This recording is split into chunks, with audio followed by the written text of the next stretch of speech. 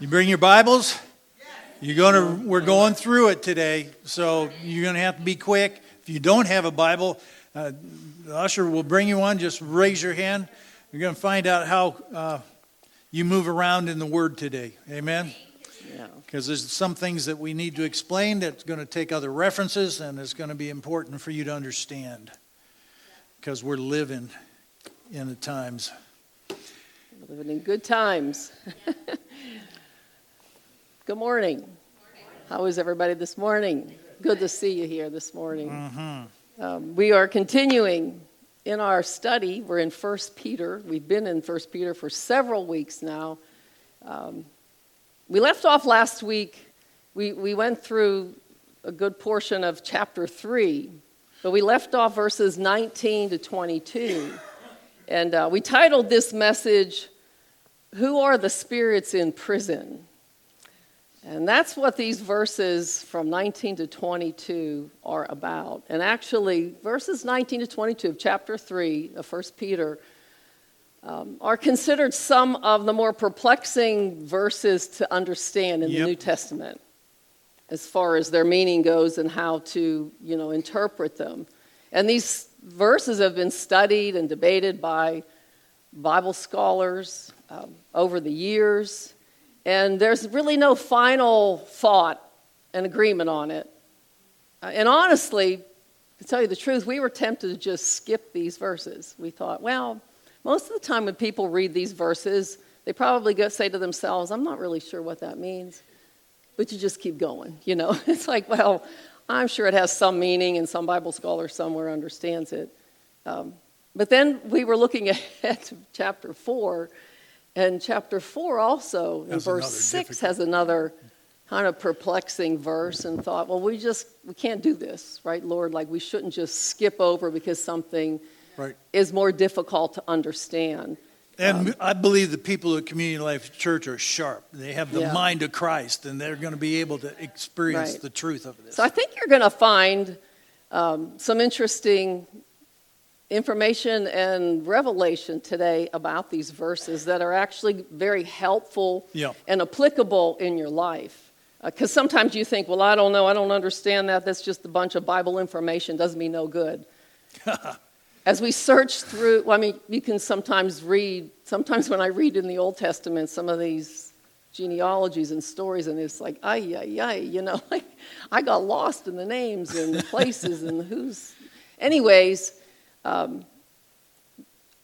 we asked the Holy Spirit to help us as we dug around and looked at commentaries and prayed and looked at the verses ourselves, and to dig deeper into its meaning. And again, I believe that you're going to find it interesting. And if you open up your heart, which we're going to pray before we begin, and you really should pray before you approach the Word of God.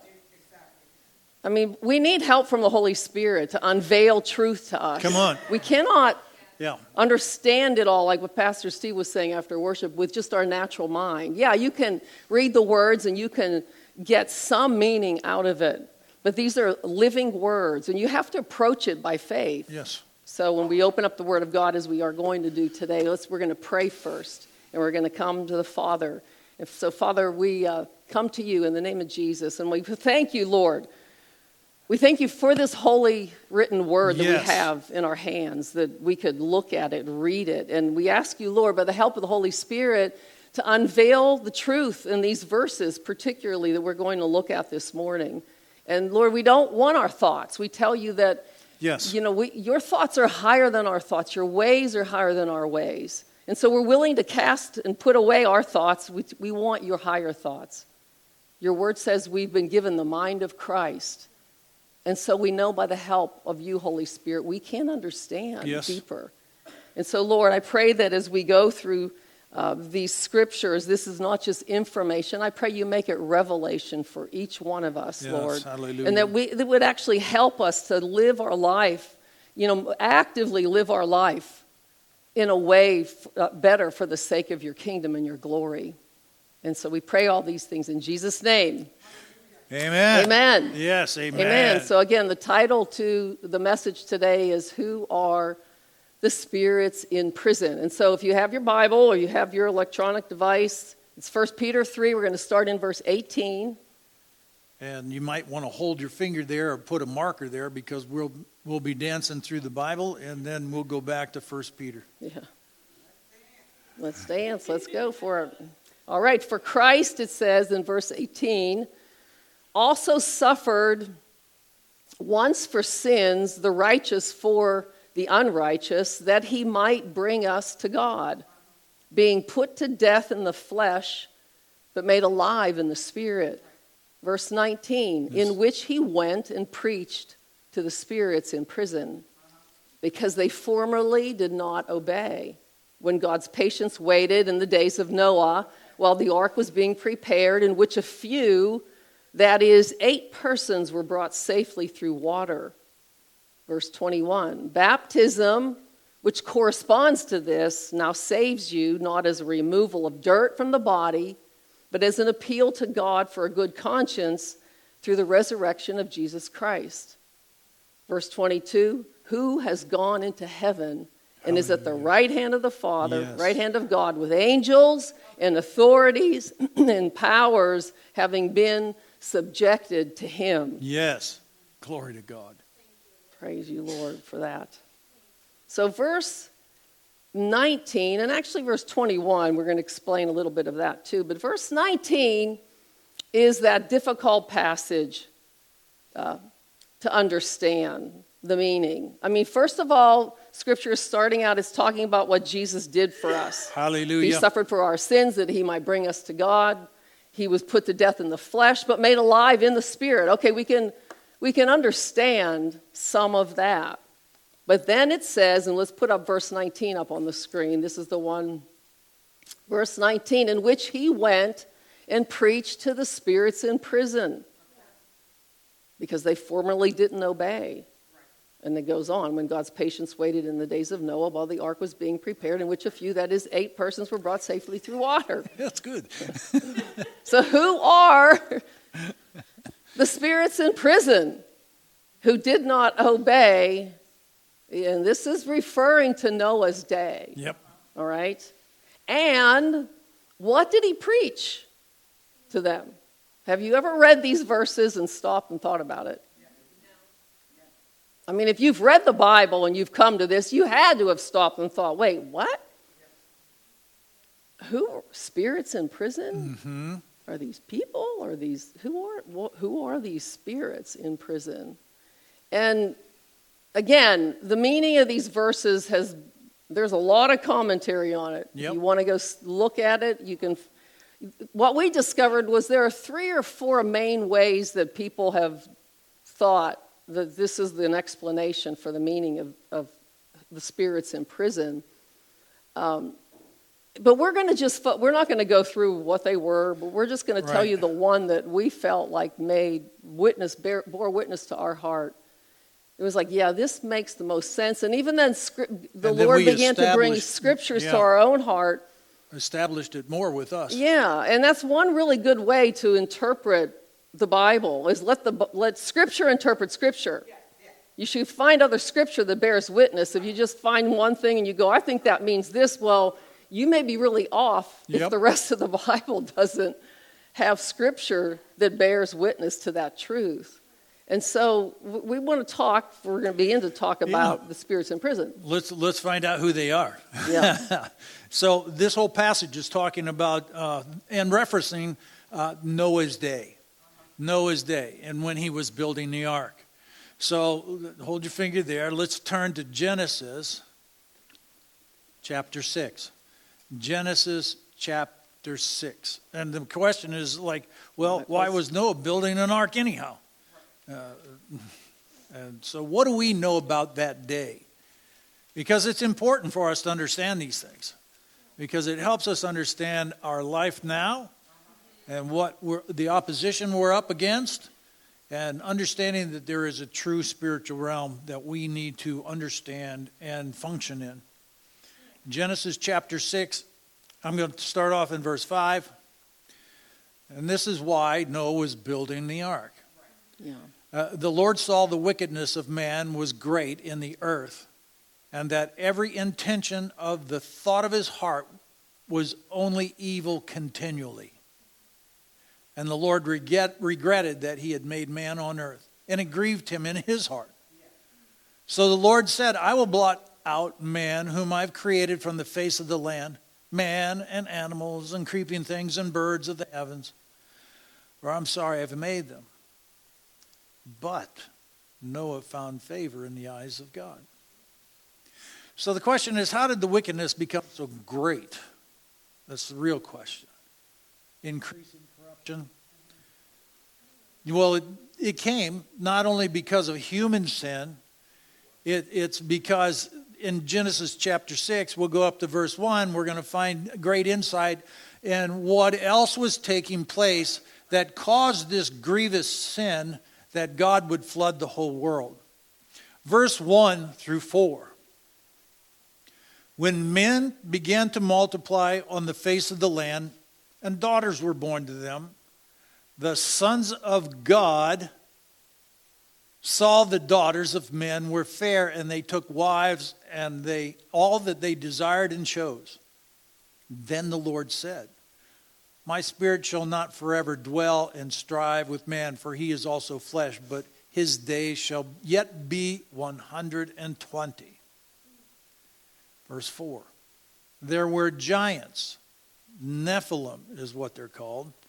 There were giants on the earth in those days. And also afterward, when the sons of God lived with the daughters of men, and they bore children to them. These were the mighty men who were of old, men of renown. Now, let's look at verse 2. The sons of God. We have this on PowerPoint. Yeah. The sons of God saw that the daughters of men were fair, and they took wives of all they desired and chose. Now look at verse 4. There were giants, Nephilim, on the earth in those days, and also afterward, when the sons of God lived with the daughters of men, and they bore children to them. So we could read that statement, sons of God, because in the New Testament we're called sons of God. So we could just assume that this was, some godly men, and they're having all these relations with, and they think that they were just speaking of men. They're not. And they're bearing children. They're bearing children. The Nephilim, they were giants. And, they don't start, look at this obvious point that he's starting off with. He's saying, now in the days when the sons of God, they're not referring to human beings. That's not the case. The scholarly research and just studying the Bible itself will bring you to the understanding in the Old Testament when they were speaking about sons of God, they're speaking about fallen angels, sons of God. Now, how do I know that? Because in Job chapter 1, if you want to turn there, keep your fingers there. You're going to use all your fingers today. Job chapter 1. Yes, and this is something that we got to understand and know. We have to know this because we can avoid a lot of trouble. And we can see what causes trouble. And we can avoid it. Because greater is he who's in you than he who's in the world. But you don't know that unless you investigate this book. And you actually can't even operate in the power that God has given you without knowing this book. Job chapter 1, verse 6. So who were these spirits in prison? Yeah. Now there was a day when the sons of God, came to present themselves before the Lord, and Satan also came among them. This is not talking about a human being standing in front of God. He's not. These are angels. And we know Satan is a fallen angel. We know from Scripture that angels have great power. And they do have, they're stronger than us. They're more intelligent than us. But, if you know who you are in Christ, you have authority over them. But these are fallen angels. Originally, they were given the power and the wisdom to fulfill God's purpose. You understand? And we also know from Scripture that there was a ringleader that took 1/3 of the angels that rebelled against God. Satan. His name was Lucifer, and after he fell, his name is Satan. His name is Satan. So Satan had planned this insurrection against God because he desired to raise himself up above God, and he was telling these angels, and he is convinced that he is a more supreme being than God himself, even though he's a created being by God. Yeah. This is crazy. This is crazy, but we're going to find out a glimpse of who this guy is in Isaiah 14. Yeah. Now we have to turn there. Isaiah 14. We're going to find some great things out today. Keep going forward in your Bible towards the New Testament, but it's just a few books over. Isaiah 14. There are a couple passages in Scripture that help us understand the reason. Satan's fall, or Lucifer's fall, because he was an angel. A very powerful angel.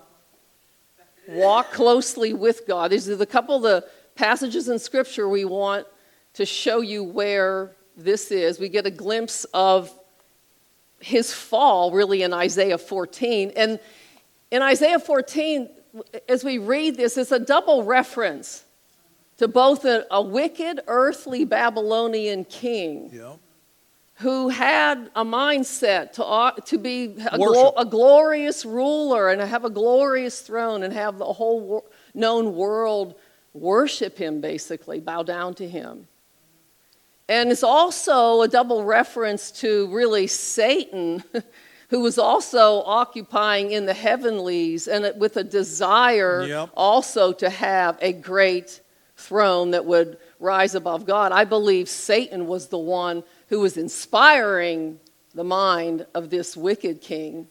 But this is a prophetic word. I mean, Isaiah is prophesying both of these, the earthly one and the spirit one will fall under the judgment of God and come to their end because of pride and wickedness. So in Isaiah 14, verse 12, it says this: "How you are fallen from heaven, O day star, son of dawn, how you are cut down to the ground, you who laid low the nations. You said in your heart, I will ascend to heaven above the stars of God. I will set my throne on high. I will sit on the mount of assembly in the far reaches of the north. I will ascend above the heights of the clouds. I will make myself like the Most High." Verse 15, "But you are brought down to Sheol," or to hell, "to the innermost recesses of the pit." Hallelujah. Now, just to understand, why we say Lucifer and then we say Satan, some translations of that verse 12 that say, "O day star," or "son of dawn," some translations will say, "O Lucifer, son of the morning." And it's coming from an early translation, the Latin Vulgate. Right. I mean, this was originally written in Hebrew, and then the Roman Pope early on in a couple centuries after AD, after the resurrection of Christ, 200 AD, had St. Jerome, he wrote the Latin Vulgate version. And the word, the Hebrew expression of that word is like, if it would say, "O day star, son of dawn," is like of a light bringer or a shining one. Yes. Okay?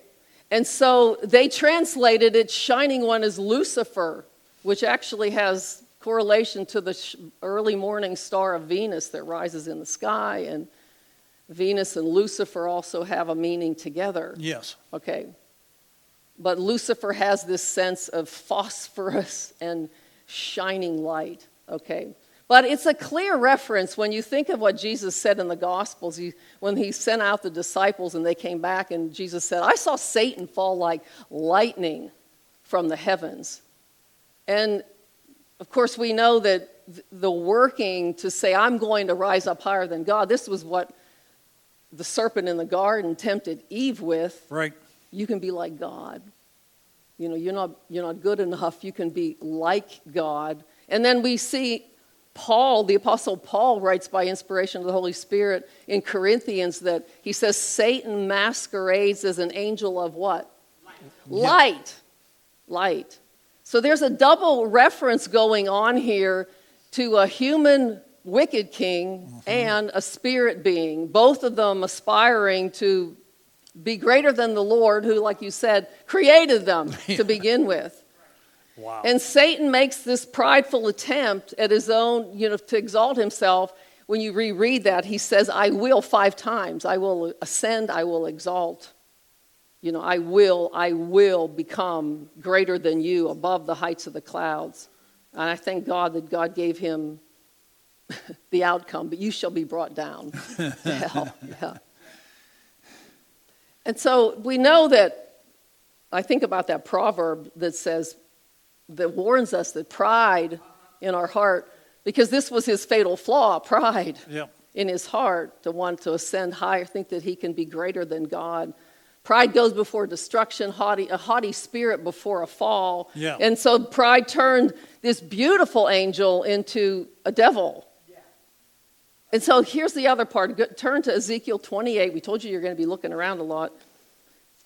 Keep going forward towards the New Testament in your Bible. These are great scriptures to understand. Yeah. We're talking about 1 Peter 3, verse 19. Yeah. But it's going to help us understand these spirits in prison. Ezekiel 28,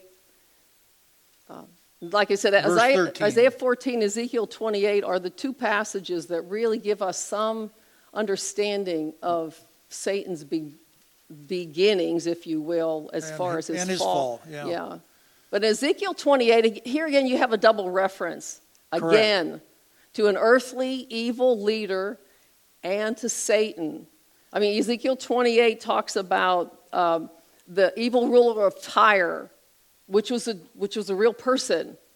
But then it begins, as you read this, it begins to portray him in terms that couldn't be used of somebody human. It uses words like perfection and anointed cherub. And you were in the garden of God. Yeah, blameless in all your ways. That's it was like, not a man. whoa, we're not talking about a human person here. Come on now. So if you're in Ezekiel 28, start with verse 13, and even this, it says... Are you guys there? Okay. All right, you following along? This is really important. Ezekiel 28, verse 13, it says, you were where? In Eden, the garden of God. And every precious stone was your covering. The carnelian, topaz, jasper, chrysolite, beryl, onyx, sapphire, carbuncle, and emerald in sockets and settings of gold. Well, that's magnificent. The workmanship of your timbrels and pipes was prepared for you on the day you were created. Now, timbrels and pipes, that's used in some of the translations, and actually it's in the original Hebrew, are references to musical instruments, timbrels, like tambourine, pipes, things that music would flow through. You have flutes, you have organs, they have pipes in them. Yeah.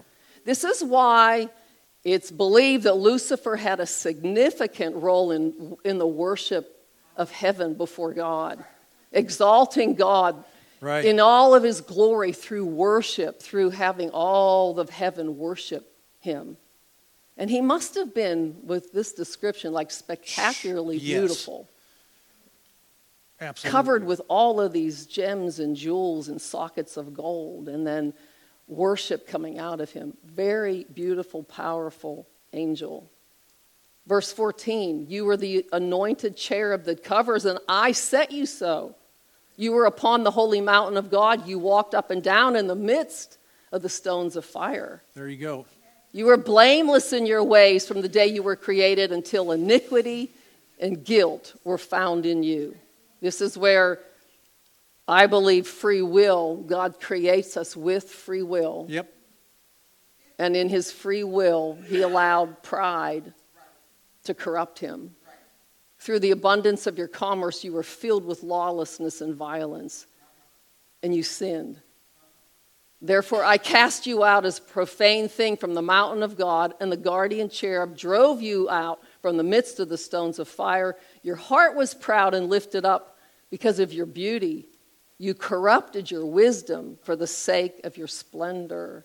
So he chose pride. He chose his own glory. And instead of the wisdom of God, like to remember, you were created by the Almighty One. So he corrupted his wisdom for the sake of his own splendor. And I cast you to the ground. I lay you before kings that they might gaze at you. And so Lucifer had one fatal flaw, and it was pride. It caused his fall. And now he's referred to Satan when we read words about him now, or the devil, which means slanderer. Accuser of the brethren. A slanderer is somebody who purposely accuses someone falsely. You slander their name, you slander their character, slander their reputation, right? Makes you question them. If they tell you something about them, puts them in a bad light. And this is his greatest influence in the world. This is what he does to you and me, to influence your thought life.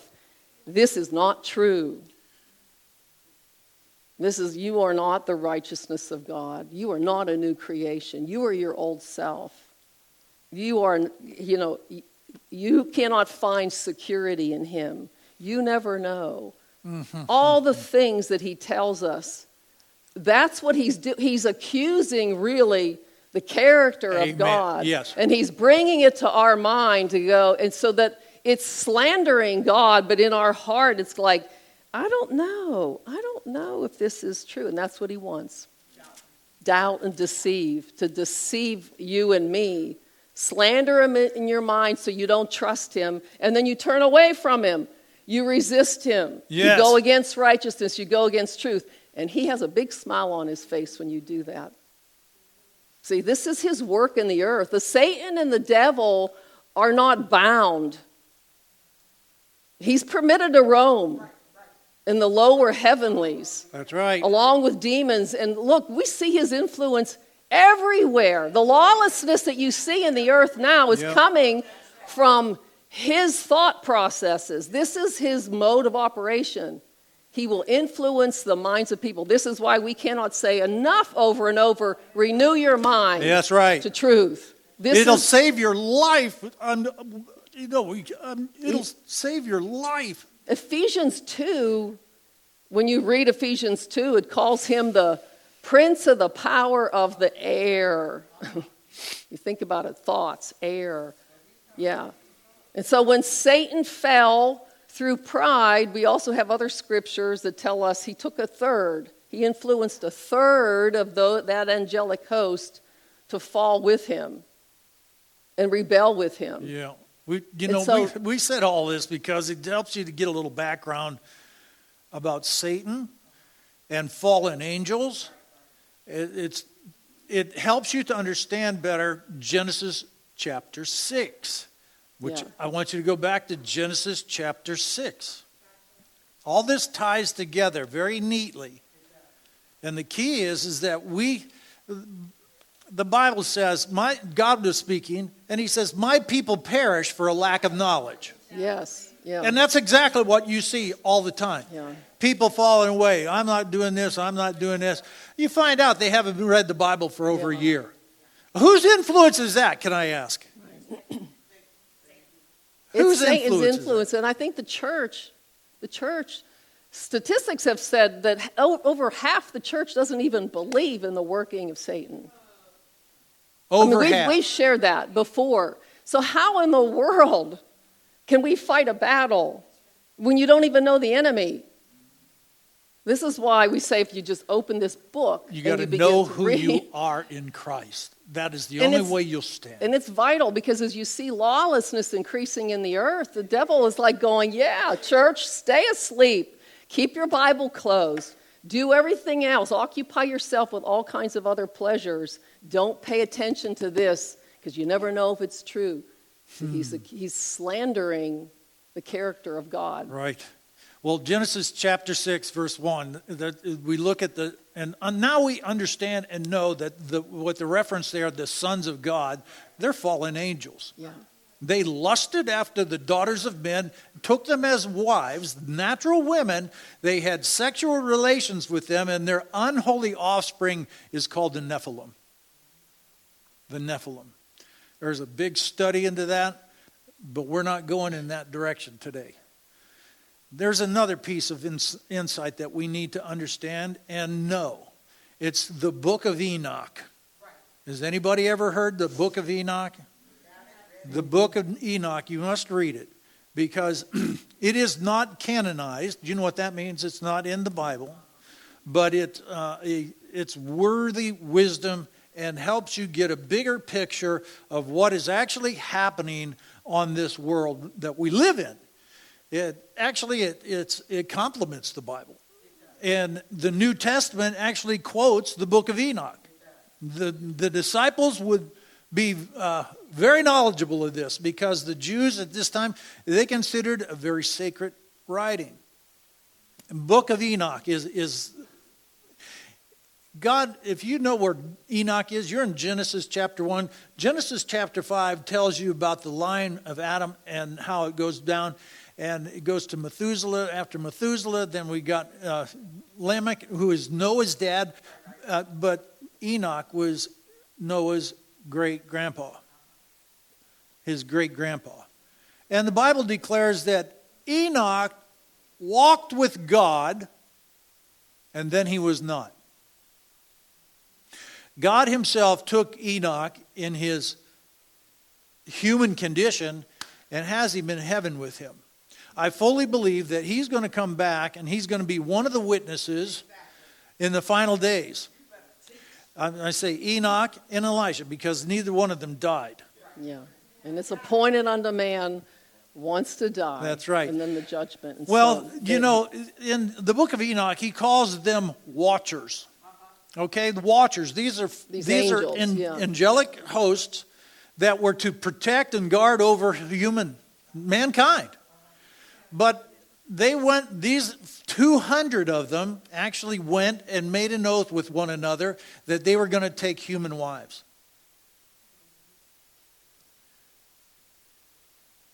They knew it was wrong. They knew it was wrong and they did it anyhow. And what happened, you know, these watchers, they created these, like I'd say it, unholy individuals called the Nephilim.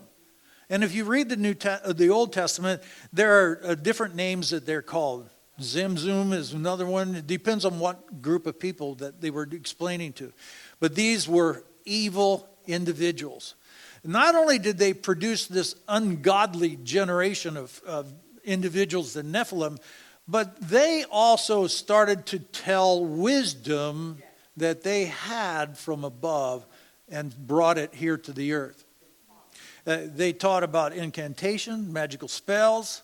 They had talked about certain plants and cutting of roots for occult and witchcraft practices. They taught them astrology. They taught them how to work with metal to make weapons. And they talked about physical adornment, about color in your eyes. And that's so actually, if there's when you say color in your eyes, it's kind of odd. At first I thought, what? Eyeshadow? Like what's eyeshadow that have to do with it? But the use of makeup to do, you see this in religious ceremonies. This was something that invited sexual attraction. Yeah, and lust. It was meant to facilitate lust and sexual sin, and also just invite more demonic spirits. You read about Jezebel. Jehu was going to, he's overthrowing that king at that time. And the Bible declares that Jezebel then painted her eyes. It was a demonic trying to entice Jehu to come and have sexual relations with her. The spirit of Jezebel is actually running this country right now, to tell you the truth. You know, and Baal worship is major here. These are what's happening right now. What you need to do is understand these things so that you know how to fight the good fight of faith. Yeah. Now, Jezebel, sexual immorality. We had a government official said the hope for America is transgenderism. That was Pelosi, Nancy Pelosi. And then you see all that sexual perversion is happening in this country. That's the Jezebel spirit. And then the worship of Baal. Baal demands innocent blood. What do you think the abortion is? Come on. Let's don't be stupid. Let's open our eyes to what's really happening here. You and I are in a spiritual battle, and we don't understand these things. You're going to be deceived. If you're not in this word and you don't know who you are in Christ and you don't know the weapons and how to use them, you're deceived already. I'm glad you're here today because you know what? God is opening your mind. He's opening your eyes to see some things today so that you can understand the times we live in. Because at the end of the age, Jesus says it'll be like in Noah's day. We're in that. Yeah. You know, it goes back to, that's what caused the world to be full of wickedness. God became so grieved because man has sinned and he brought the flood. But he also saved Noah and 8 people in that entire thing. They came from a godly line. They weren't mixed blood. Mixed blood, and I'm not talking about different ethnicities. I'm talking about evil that came from this unholy relation from the fallen angels. Angelic and debauchery. And it is debauchery. It's insane. So these are the angels. Getting to it. I'm just wanting to help you so much. I am. I want your eyes to be so open because, you know, people in Christian churches are falling like flies because they don't know things. I don't want that to happen to anyone in here. And if you're watching, I don't want that to happen to you either. But it's going to take effort on your part. Yes. I can't give you what I have. I wish I could. You have to obtain it. But, you know, this ungodly line. But these were the angels. You said that. These are the angels that are in prison. These are the watchers that are in prison. Now, the book of Jude, it's right before Revelation. The book of Jude has one chapter. The book of Jude. We're getting there, guys. This is so important, though.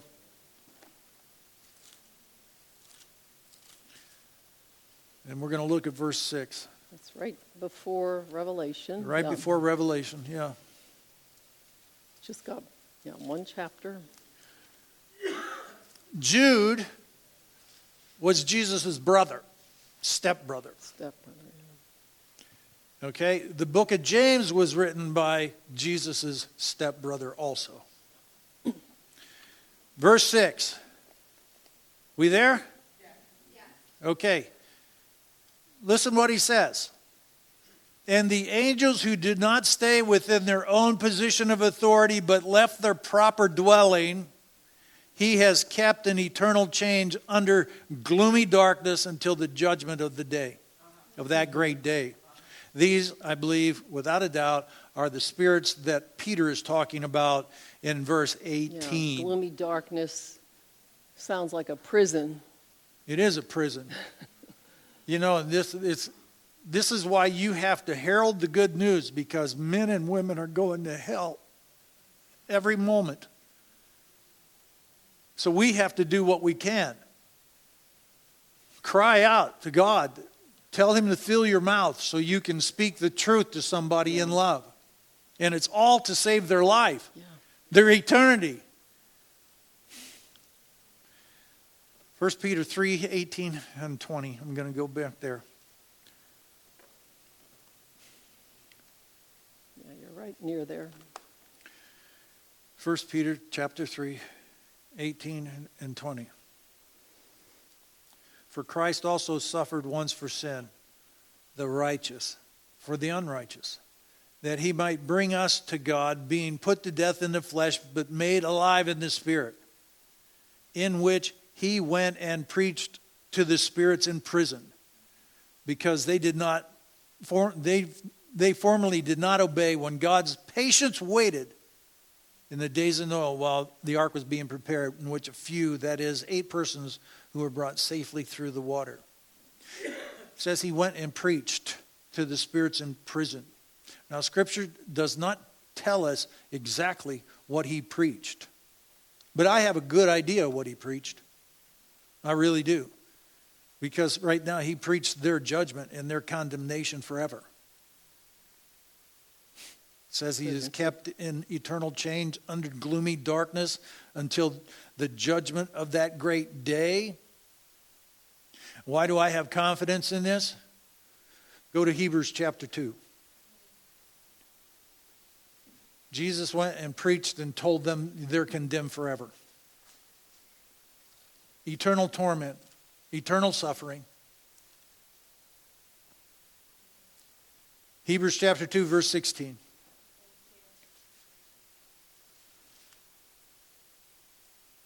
Are you getting something out of this, guys? Yes. Because this is really important for us to understand these things. Extremely important. That's why we have to live out the gospel. We have to live out the truth that's found in this book. You have to live it. You can't just claim it. You have to live it. Hebrews 2:16.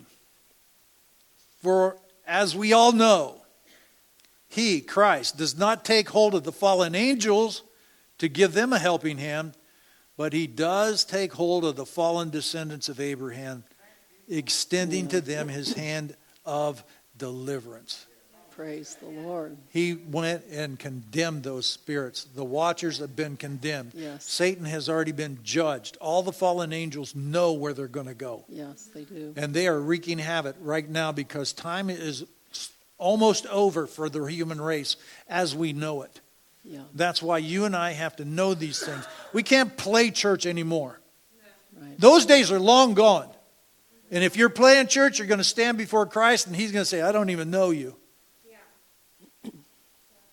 I want everybody here to be born of God's Spirit. I want everybody here to hunger and thirst after righteousness. We want everyone here to seek his face, to know him, because to know him is eternal life. Okay, So- let's go. I know you're getting full of stuff here. We're almost there. We're almost there. Yeah, we're almost finished. This is on PowerPoint. This is verse 21 from 1 Peter chapter 3. We're back to, our 1 Peter chapter. Because Pastor Steve was just reading there about what happened in the days of Noah. They were brought safely through water. 8 people. Only 8 people. Out of the whole world. Yeah. God gave everybody, there was a long time, patience for people to come. And so then it goes on in verse 21. We want to clear this up, It too. says baptism, which corresponds to this, and it's referring to what happened in the flood and the water.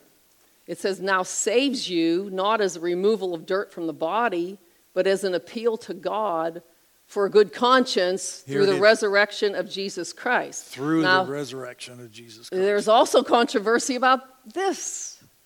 Because some will say, see, it's water baptism that saves you. Because of the wording in all the translations, basically, go along that line. And at first glance, it might seem like the Apostle Peter is saying that. The water baptism is the way to salvation.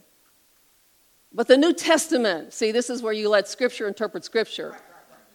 The New Testament repeatedly, clearly teaches that salvation and eternal life do not come from any outward work. That's right. But it's a matter of God's grace working in a person's heart. It's by grace through faith that Yes. you are saved, and not of works, not of yourself. It's a gift from God.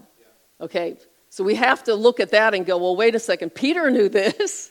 He understood this, that Jesus preached this. I mean, there are several scriptures that point this out. Like I think of Romans 10, where it says, if I can, 9 and 10, if you Yep. confess the Lord Jesus and believe that God raised him from the dead, you'll be saved. It's with the heart that man believes and is justified Yes. and made righteous. And with the mouth, confession is made unto salvation. So The thief on the cross, when he repented and Jesus said, today you'll be with me in paradise. He didn't have to get off the cross, get baptized, and say, okay, now you can go to heaven, right? So baptism, water baptism, does not save us. You got that clear? Everybody understand this? Yeah. Anyone, it says, who calls upon the name of the Lord, shall be saved. However, Peter also understood the command by Jesus before he ascended back into heaven. He said, go, and make disciples of all nations, baptizing them in the name of the Father, Son, and Holy Spirit. And so it was a command that after the beginning of making a disciple is, of course, salvation. Someone surrenders their life to the Lord, and then they should pretty much immediately be baptized. We take a long time in this church because we don't have a baptismal. Well, we are doing a baptism here in a couple of weeks. And if you have not been water baptized, simply obey. And this is water baptism by full immersion. We understand there are church denominations that preach baby sprinkling as though that is going to save them. But there's nothing in the Bible. You go look in the Bible and find out where they ever sprinkled a baby to be saved, or to say this is water baptism. Where's their confession of faith? I've never seen a 2-month-old say, I trust in Jesus. It's impossible. And they really, it didn't hurt the baby, sprinkling with water. There's no harm in it. The harm is the belief behind it. Yes. Many people believe that if my baby was water baptized, then they're going to heaven. And that's a false doctrine. It's a lie. It's a lie. And so that baby could live however they want to live, and that parents could think, I baptized them as a child, they're okay. They're not okay. Because you have to come to this place of understanding sin, your rebellion against God, and your need. Salvation is not just about a gift received. The gift is received because you recognize deep in your heart, come on now, you've sinned against God. And that takes a revelation. That takes a grace from God even to understand that. That's true. And so sprinkling a baby does not save them. But our baptism, what baptism does is when you go under the water, you're identifying with Christ who died. And then he rose again from the dead. So you're saying, I died with Christ, like I'm saying goodbye to my old life. I'm dead and I'm becoming a new creation. When I rise up out of the water, I rise up in resurrection life with him. So it's an outward expression. People go, well, why do I need to be water baptized? Well, for one thing, Jesus commanded it to do. That should be enough. Yeah. And we should make a public declaration. It does something to bolster your own faith. Truth. And this is what I believe it means when it says here that your conscience, it's an appeal to God for a good conscience. In other words, these people, when Peter was writing this, these people were dying as martyrs. Yes. He's writing to people that were being tortured and killed. Yeah. And so he was saying, your baptism, means something to you. It identifies you as, I am fully yours, Lord. And it said something to the public, too, like, my life is not my own. And so, and I believe, too, that just like what Jason was saying in the hosting, when you are water baptized, you do this in faith. Yes. You are empowered. The Holy Spirit will empower you through that to live a life for God. But we must believe these things by faith. We don't do it just like a ritual. Okay, dunk me in the water and it's over. No. You live it. We are doing something spiritual. And there's observation in the spirit to it. The spirit world does see it. Yes, they do. It makes a huge difference. It's telling the spirit world, I am a believer. I have resurrection life in me. And I'm going to live for God by the grace of God. And then verse 22 tells us this. It says, this tells us, of course, of Jesus' supreme authority. Hallelujah. Hallelujah. And we are in his body. I mean, that's another whole beautiful thing. 1 Peter 3:22, though, says this, who, meaning Jesus, has gone into heaven now after all this, and is at the right hand of God with angels and authorities and powers having been subjected to him. That's right. So there are the fallen angels that are in prison are awaiting final judgment. Yeah, they're getting they're gonna, they haven't gotten the half of it yet. No. And there are still fallen. This is what we have to remember now, though. The devil is still roaming about like a lion, seeking whom he may devour. We're going to look at that scripture as we get to 1 Peter chapter 5. Yeah. And demons, fallen spirits, they're very active. They're very active, working in the minds of people. And I just think of our nation. Like the other day, I heard our president, after the overturn of Roe versus Wade, and he stood there, and his vice president, Kamala Harris, next to him, and just made this statement. He said, I'm going to do everything in my power by executive order, to protect a woman's right to have any abortion that they want. And he said it with such sincerity. I want abortions to go on, continued unhindered. And I sat there, it kind of in shock. In somewhere deep in my heart, I thought, this man literally cursed himself. He has sealed his doom.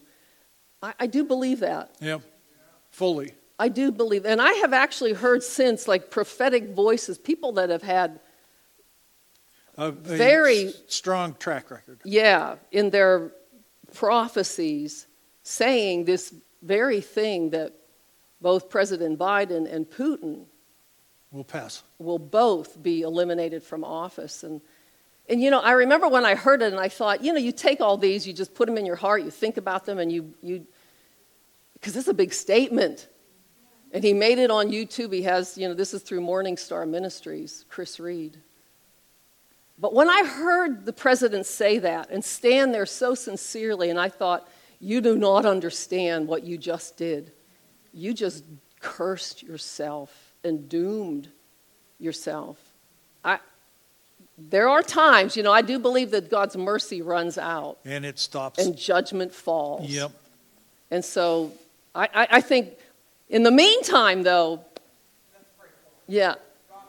But, we can pray for them, but I think what we must remember is there are moments where the mercy runs out, and people don't respond. It is so true. And believers, the more that we walk against the things of God, what we don't realize is we harden our hearts. Yeah. And this is the Pharaoh thing. It's like God will permit the hardening of the heart to do his will.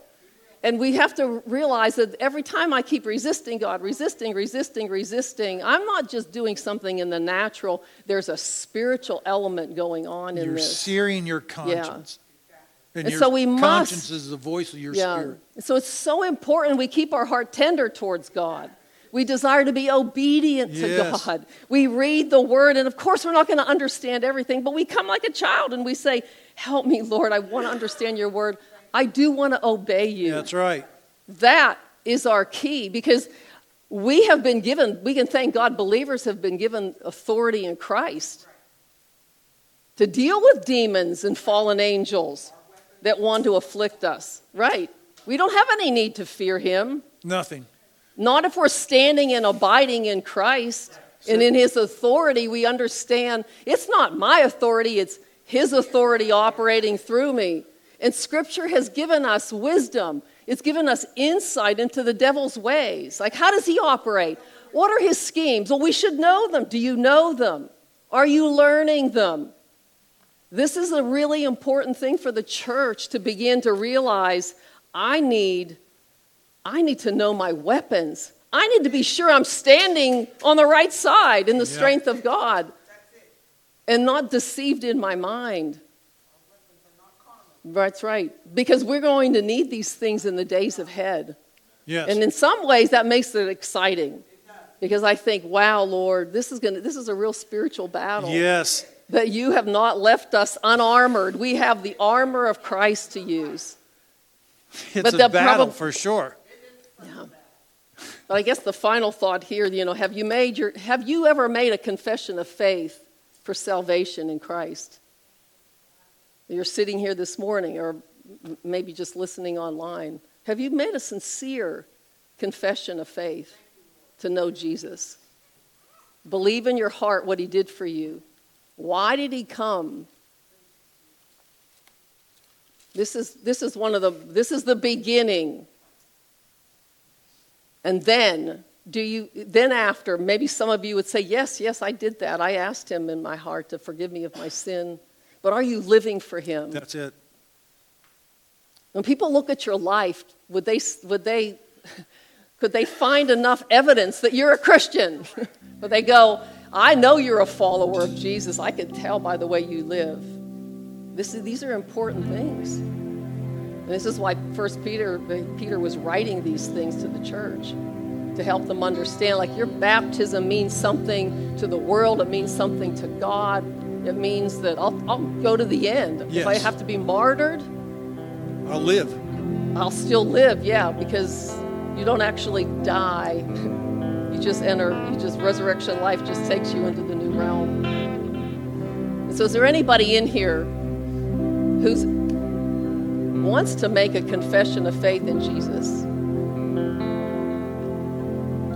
Coming to church doesn't make you a Christian. Listening to a message like this doesn't make you a Christian. It's established on something very personal that goes on in your heart when you recognize, I am a sinner. And I've resisted you, Lord, the creator of the universe, the creator of my own life. Is there anybody in here who wants to give their life to Christ? For God so loved the world. This is why he came. So you don't have to go with the spirits in prison. It's a real place, and it's for eternity. Is there anybody in here who needs to make that confession of faith in Christ, who wants to? We talked about living out the gospel, living it out. You might have confessed Jesus as your Lord, but are you really living out the gospel? Are you living out the truth that you know? So help us, Lord. If that's you, I'm asking you, you know what? You need to repent before God and change and ask him for the power to walk in the light as he's in the light. He says, be ye holy as I'm holy. That sounds impossible, doesn't it? No, but the Bible says, greater is he who's in you than he who's in the world. The Spirit of Jesus actually lives inside of you. You are the temple of the Holy Ghost. Don't hook up with things that will be embarrassing when you stand before Christ, because everybody will. Times are short. You don't have time to think about it. You have the time now to do it.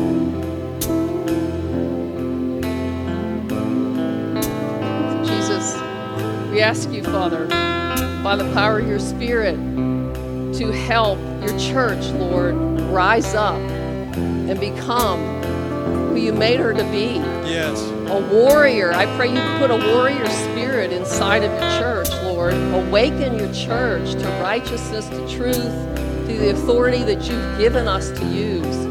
Lord, I pray that we go from this place as salt and light, that our lives, Lord, reflect the honor of your glory. Yes. Lord, help us, Father. We bow in our heart to you, Jesus. We thank you for what you've done for us. Thank you for protecting us and rescuing us from the deadness of our sin. But Lord, I just pray that we live a life that gives you glory, that says thank you for what you've done for us, that we give ourselves completely to you. In Jesus' name we pray. Amen.